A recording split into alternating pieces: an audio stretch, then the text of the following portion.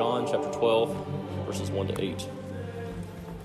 6 days before the Passover, Jesus therefore came to Bethany, where Lazarus was, whom Jesus had raised from the dead. And so they gave a dinner for him there.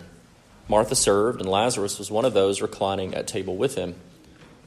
Mary therefore took a pound of expensive ointment made from pure nard and anointed the feet of Jesus and wiped his feet with her hair. The house was filled with the fragrance of the perfume. But Judas Iscariot, one of his disciples, who was about to betray him, said, "Why was this ointment not sold for 300 denarii and given to the poor?" He said this not because he cared about the poor, but because he was a thief, and having charge of the money bag, he used to help himself to what was put into it.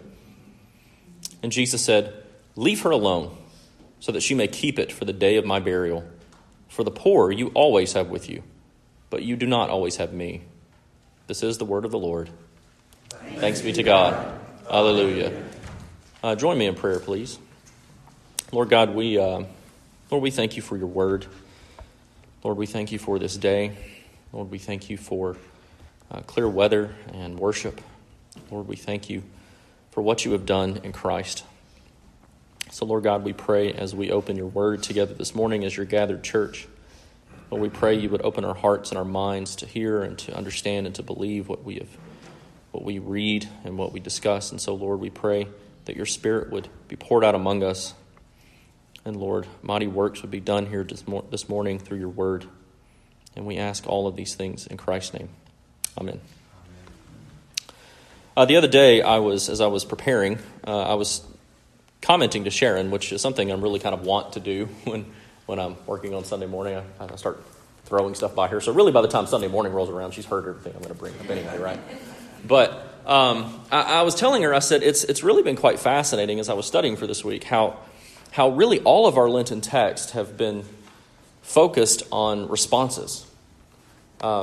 This is not really a cheap way to do a recap, but I am going to quickly do a recap, right? But the first week of Lent, we saw how Jesus responded to Satan as he was being tempted in the wilderness. He responds out of his sonship to the Father and out of his obedience to the Father. Then the second Sunday of Lent, we saw him responding to this really poor threat from Herod, from the Pharisees. And we saw how he would not be distracted from the mission that the Father had sent him to do. He responds, again, in obedience and sonship. And then the third Sunday of Lent, we looked at this parable of the barren fig tree, and we see the response of the vineyard owner and the vine dresser to a fig tree that's not bearing fruit. The vineyard owner wants to tear it down. The vine dresser wants to be patient just for one more year and to give it manure, and hopefully it'll bear fruit. And then last week we see in the parable of the prodigal son, we see two brothers and either their repentance or their encouragement to repent. And then we also see how the Father responds to them as they repent. And so now, here this week, again, this is not a cheap way of recapping, but my point in bringing this out is to hopefully help us see this particular theme of response, not only running through our texts, but also we see in this text for today, we see again responses, and we see two responses to the person of the Lord Jesus Christ. And so far, the responses that we have seen all through Lent have pretty much been from Christ, right? Either his response to Satan or his response to the Pharisees. Or we've seen how we are to respond when we are encouraged to repent, right? Because that's one of our main Lenten themes. But as we get closer to his passion and to his death and his victory of the resurrection, we see that the response this morning turns to the person of Christ. And practicing Lent then, and what this text does for us is it really forces us to ask, how are we to respond to the person of Christ?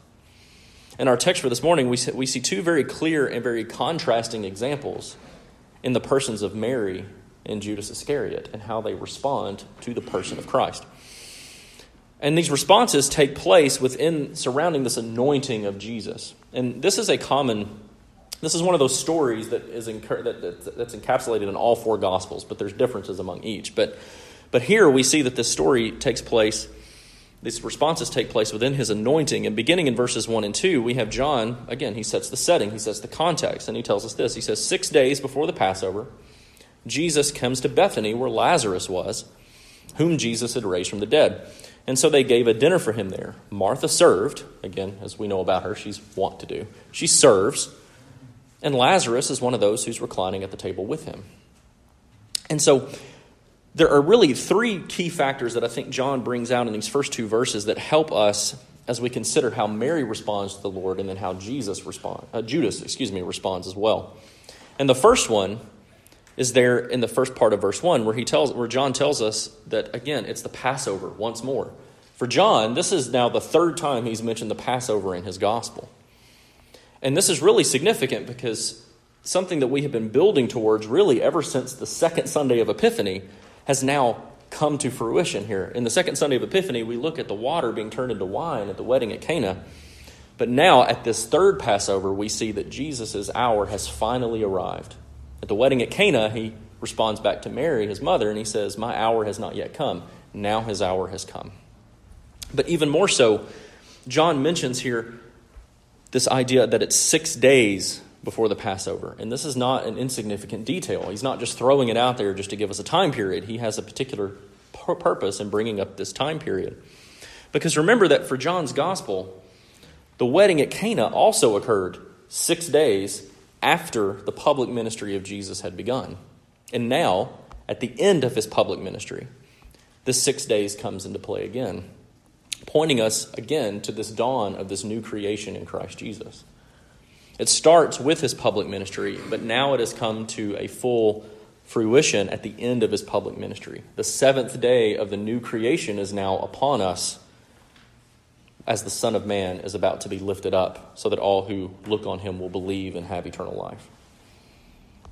But the other important contextual detail lies within the person of Lazarus in these first two verses, because he's mentioned twice here.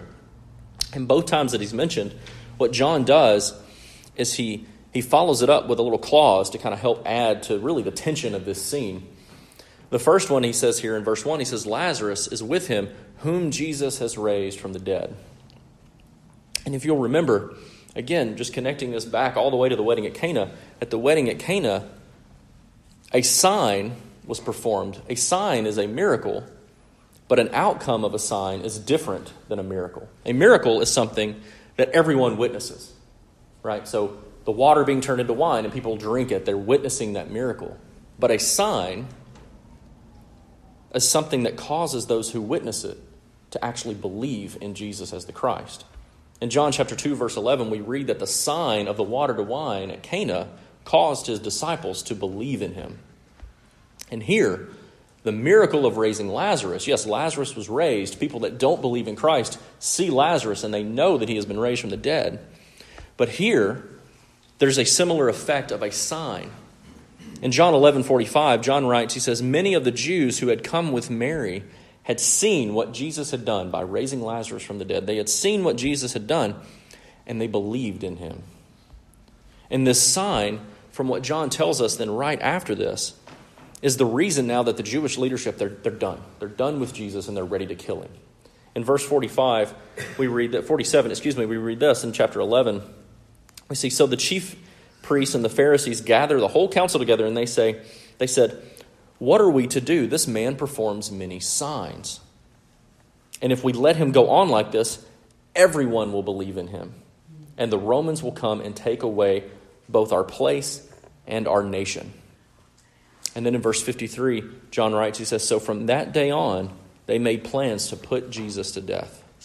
So this sign of Lazarus being raised from the dead is adding, again, to this tension of what's going on in the anointing of Christ here.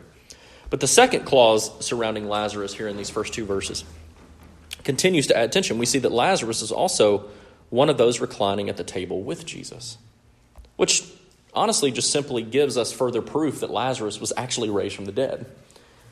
Similar to the same actions that the Lord Jesus takes after his resurrection, John is just giving us some simple proof that Lazarus is actually alive, right? And so he's sitting back at the table. He's been eating at the table with Jesus. And so adding even further proof to this, though, we see in verse 2 here, there is a dinner that is given in honor of the Lord Jesus. This dinner is a celebration of Jesus' sign by his loving response to Mary and Martha by healing their sick brother by raising him from the dead. Lazarus being mentioned here just simply serves to highlight that the meal is a celebration of a resurrection, not a funeral meal that we're all very familiar with when we go to a funeral. And so Lazarus, whom Jesus has raised from the dead, who's now reclining at the table and eating with the Lord Jesus, was a living and breathing sign, both for the belief of some and the unbelief of others. And now that the Lord's hour has come, Jesus' signs are what help us to set the framework for what is about to happen when Mary anoints him. But there's one other thing that John simply kind of hints at here that I thought was just quite fascinating when you start to peel away the layers like an onion, right? And you start to see there's some things going on here.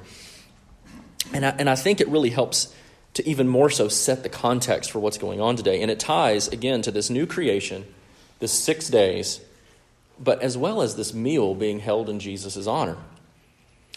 There was a commonly accepted tradition, not only in the early church, and by that I mean the apostolic church, but even the first few hundred years of church history, that the Lord Jesus was not only crucified on Passover, which we get very clearly from Scripture, but also that he was crucified on the 14th day of the month of Nisan, which is the first month of the Jewish New Year.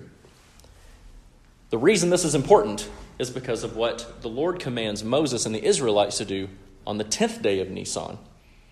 In Exodus chapter 12, Yahweh tells Moses, he says, "Tell all of the congregation of Israel that on the 10th day of this month, every man shall take a lamb according to their father's houses, and that lamb shall be without blemish, and you shall keep it until the 14th day, when the whole assembly of the congregation of Israel shall kill their lambs at twilight."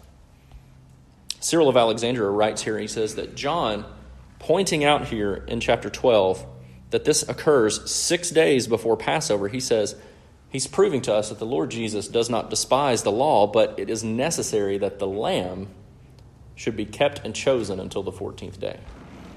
And then Peter reminds us in his first letter in chapter 1, he says, "Know that you were ransomed from the futile ways inherited from your forefathers, not with perishable things such as silver or gold, but with the precious blood of Christ, like that of a lamb without blemish or spot." And so John's wording here, it's very intentional, as is Jesus' choice to dine with Mary and Martha and Lazarus right outside of Jerusalem 6 days before Passover, at this particular Passover, because it's prior to his triumphal entry that we'll see next week, and his passion and his death and his resurrection. Because what Jesus is doing is he is now publicly identifying with John the Baptist's proclamation that he is the Lamb of God who will take away the sins of the world. And so it's no wonder that John stresses the anointing of Christ at this particular moment in his public ministry. And so with each of these contextual factors in mind, right? Lazarus, Passover, but as well as Christ being the Lamb of God, look at how Judas and Mary both respond to Christ. In Mary's response, we see in verse 3, he says, "Mary, therefore," right? "Therefore that Jesus is the Christ, therefore that he is the Lamb of God, therefore that she has believed in him because of his signs, she takes a pound of expensive ointment made from pure nard and anoints the feet of Jesus and then wipes his feet with her hair." What this is really nothing less than an act of pure and joyous worship on Mary's part. But what John does is he helps us to really identify this ointment, to really add to the importance of what's going on. And he uses 3 specific words here. In the first one, he tells us here that this was a pound of ointment. And the Greek word that John uses for the word pound is the same word where I believe we get our word liter from. But thank you, Matt. I appreciate that. So, yeah, the word liter, right? I have to look at our Greek scholars in the room, right? But interestingly, it's also, from my understanding, it also is used to signify weight rather than volume. So I had to do a little looking. A Roman pound is equal to about 12 of our ounces. So we have a pound at 16 ounces, but a Roman pound is 12 ounces. Now, I did this because I don't usually do object lessons, right? But I did put 12 ounces of oil in a jar, right? So just to give you an idea, right? Let me Vanna White this a little bit and show you.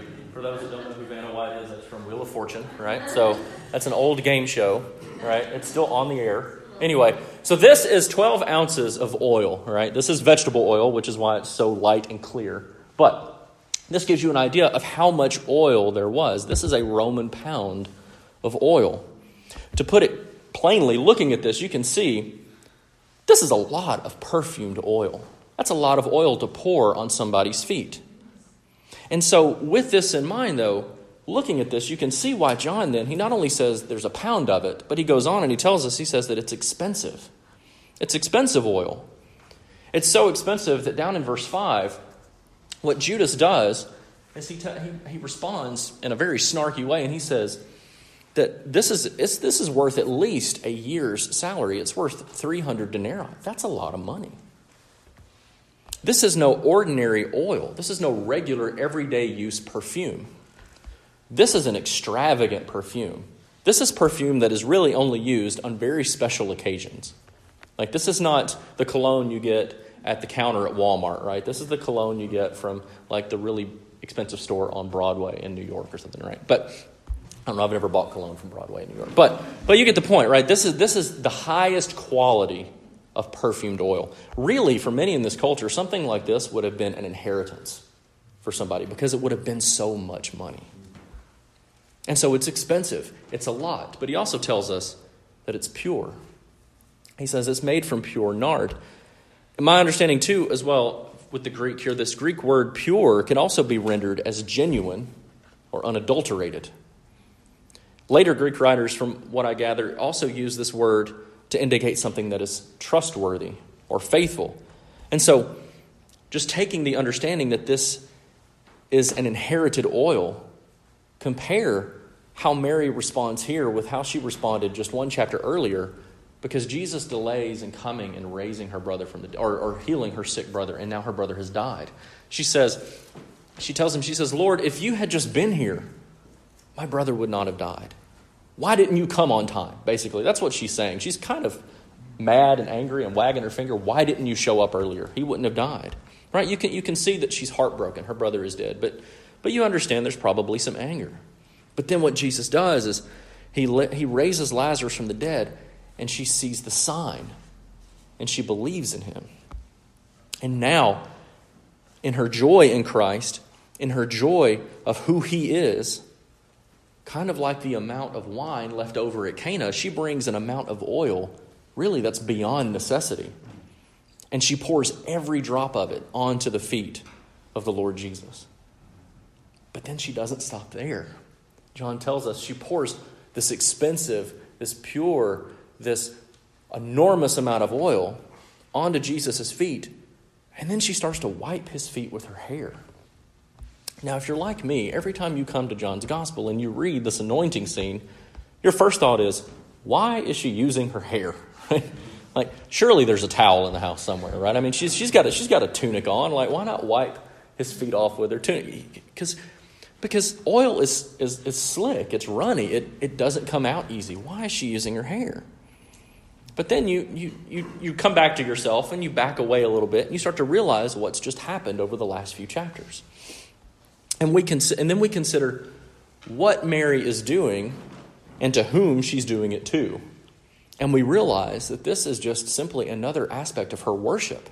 It's an aspect of her response to the person of who Christ Jesus is. In the ancient world, taking down your hair was a sign not only of gratitude, but of intimacy and humility. And so by anointing Jesus' feet, Mary's doing a couple of things here. She's signifying that Jesus has a kingly role to her. But then by using her hair, she's engaging in an act of deep and intimate worship, not of a peer, but of her God and of her king.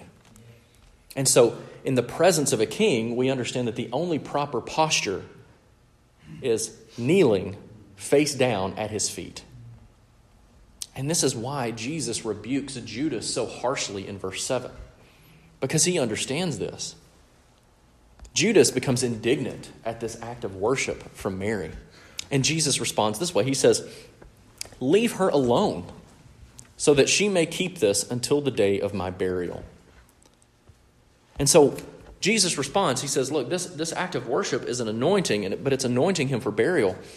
What Jesus is also doing, and John's reminding us of, is that Jesus is actually clarifying that by anointing him, she has also anointed him as the coming king.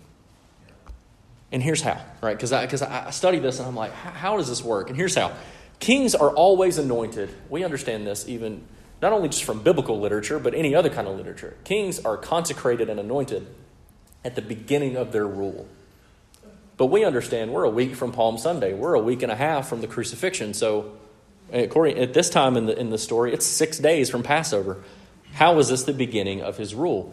Jesus is not ignorant. He knows what he's doing, right? In the Old Testament, kings are anointed on the time, but they're anointed on the head. In Matthew and Mark's gospel, when this story comes up, Jesus is anointed on the head.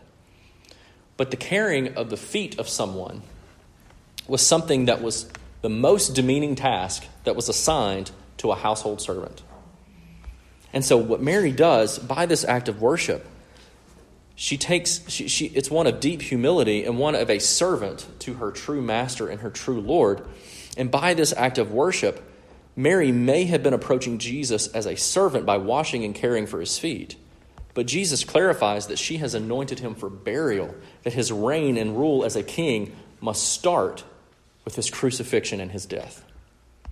And here in Mary's home, Jesus is proclaimed among a small group as king in private, but over the next few days, he is going to be proclaimed as king very publicly. He will be enthroned not by honor and great fanfare, and not on a golden and glorious throne, but on a cross in public shame and in humiliation. And in this way, Jesus will pour out his entire inheritance given to him, like Mary has just poured out her entire inheritance to Christ. And Jesus will pour it out also as a fragrant offering to God. But Judas's response to Jesus, we see here in verses 4, 5, and 6, are completely opposite of Mary's. Here's what Judas does. So we see Mary comes, she pours out this oil, and we see Judas Iscariot, one of his disciples who was about to betray him, he says, "Why was this ointment not sold for 300 denarii and given to the poor?" But he says this not because he cares for the poor, but because he was in charge of the money bag and he was a thief and he used to help himself to the money that was in the money bag.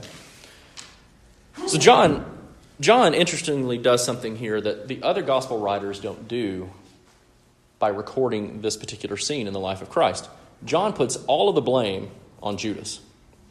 Now, before we start feeling bad for Judas, right? Remember, John tells us in verse 4, Judas is the one to betray Christ. So we don't have to feel bad for Judas in this case. This is not John picking on Judas or treating Judas poorly.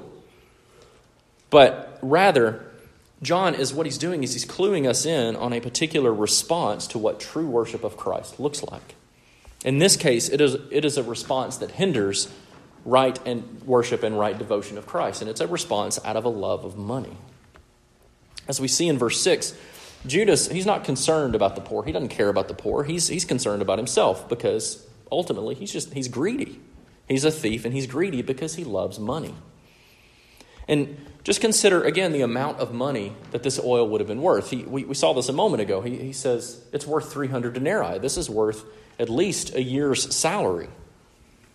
But to understand where Judas is coming from, at least to help us understand the context, back out of the story for a moment and just don't totally forget that Judas is a bad guy here, but forget for a moment that he's the one to betray Christ. And just look at this from an economic standpoint. All right? Even if his motives and his intentions are wrong, which they were, it doesn't mean that he's factually wrong about the amount of money this oil is worth. It absolutely is worth a year's salary.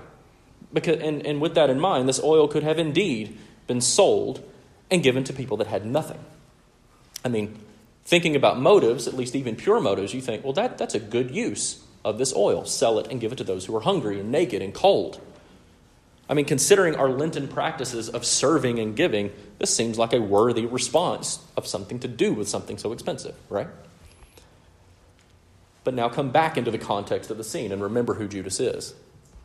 Because there's two assumptions based on his reaction. He's making two very wrong assumptions here. And the first one is that he assumes that this oil has some type of real value to Mary in light of what she has decided to do with it. Unlike the Magi who bring Jesus gold and frankincense and myrrh, all of which are very expensive and very kingly gifts, Mary's concern isn't for the monetary value, but rather the worth of the gift that she is giving. In Judas's assumption here, he is flatly stating that Mary's gift, her act of worship, is worthless and wasteful. So for Mary, it's not. For Judas, it's only monetary value. But the second assumption he makes is an assumption that the office of poverty is more important than the office of Redeemer and King. So again, consider his greed, right? Consider the greed that John points out here in verse 6. We know that Judas, he doesn't care about the poor. He doesn't care. They can go hungry for all he cares, as long as he has a few more coins in his pocket. But in each of the other Gospels, the same charge of the expense of this ointment, the same charge is leveled against the woman that anoints Christ. Chrysostom was really helpful here for me. Let me read you what he says. He reminds us, he says that once the gift had been given, it was of much greater worth than if it had been sold and the money given to the poor. It was, and he also says that it was a greater mercy to accept it with the love in which it was given. It was given as an act of loving worship. So it was a much greater mercy for Christ to accept it, even if monetarily it was worth a lot of money. And so he writes this. He says, if Mary had possibly asked the Lord Jesus before she did it, he may have told her, sell it and give it to those who are in need. He may have. But, Chrysostom writes, he says, but after she had already done it, he looks only at the gift itself. After the oil had been poured, what good was it to rebuke her for her act of worship?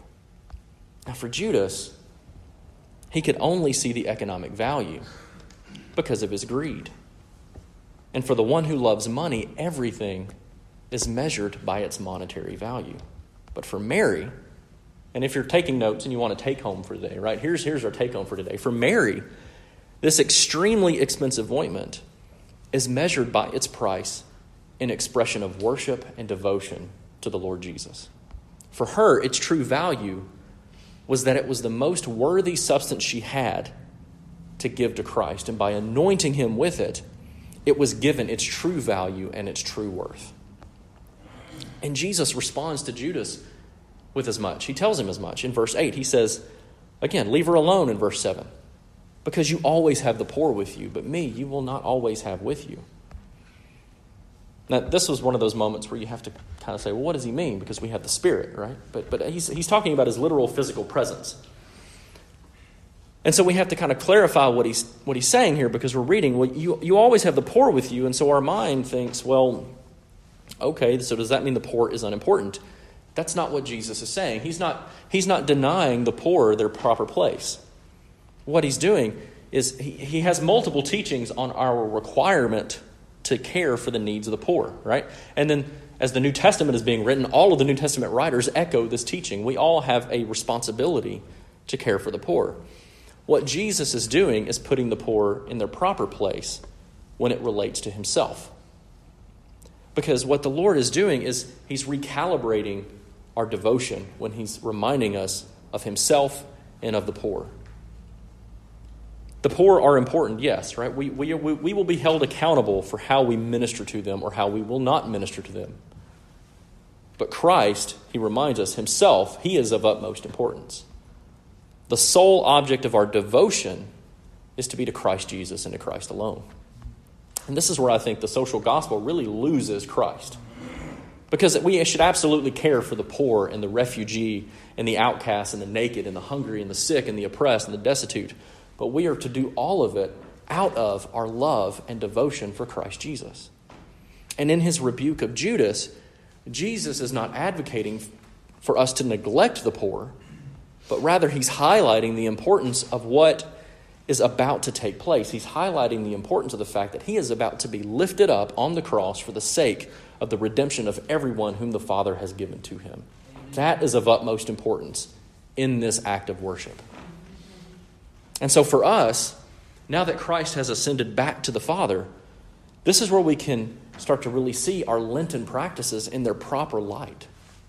Because repentance and fasting and prayer and service or almsgiving, they are all spiritual and physical disciplines that are intended to recalibrate and refocus the right object of devotion and of our devotion and our worship. And that's our focus on Christ Jesus.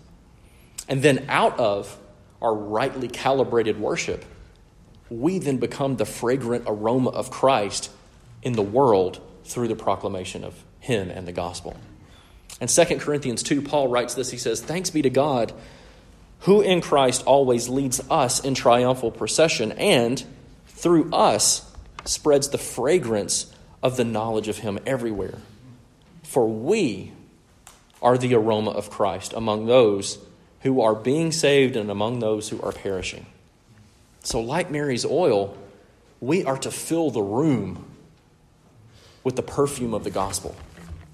And so when we do ministry, whatever that ministry might be, whether that be to the poor or whatever, whoever else, we are to do so because we have come to Christ.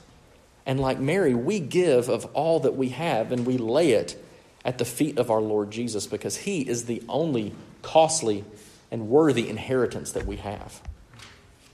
And so as we draw nearer and nearer to Good Friday, let's surrender to the true purposes of these Lenten practices, not for the sake of the practices themselves, but rather to recalibrate us so that we too will be a fragrant offering to Christ and the fragrant aroma of Christ as we proclaim Christ to the world. Amen.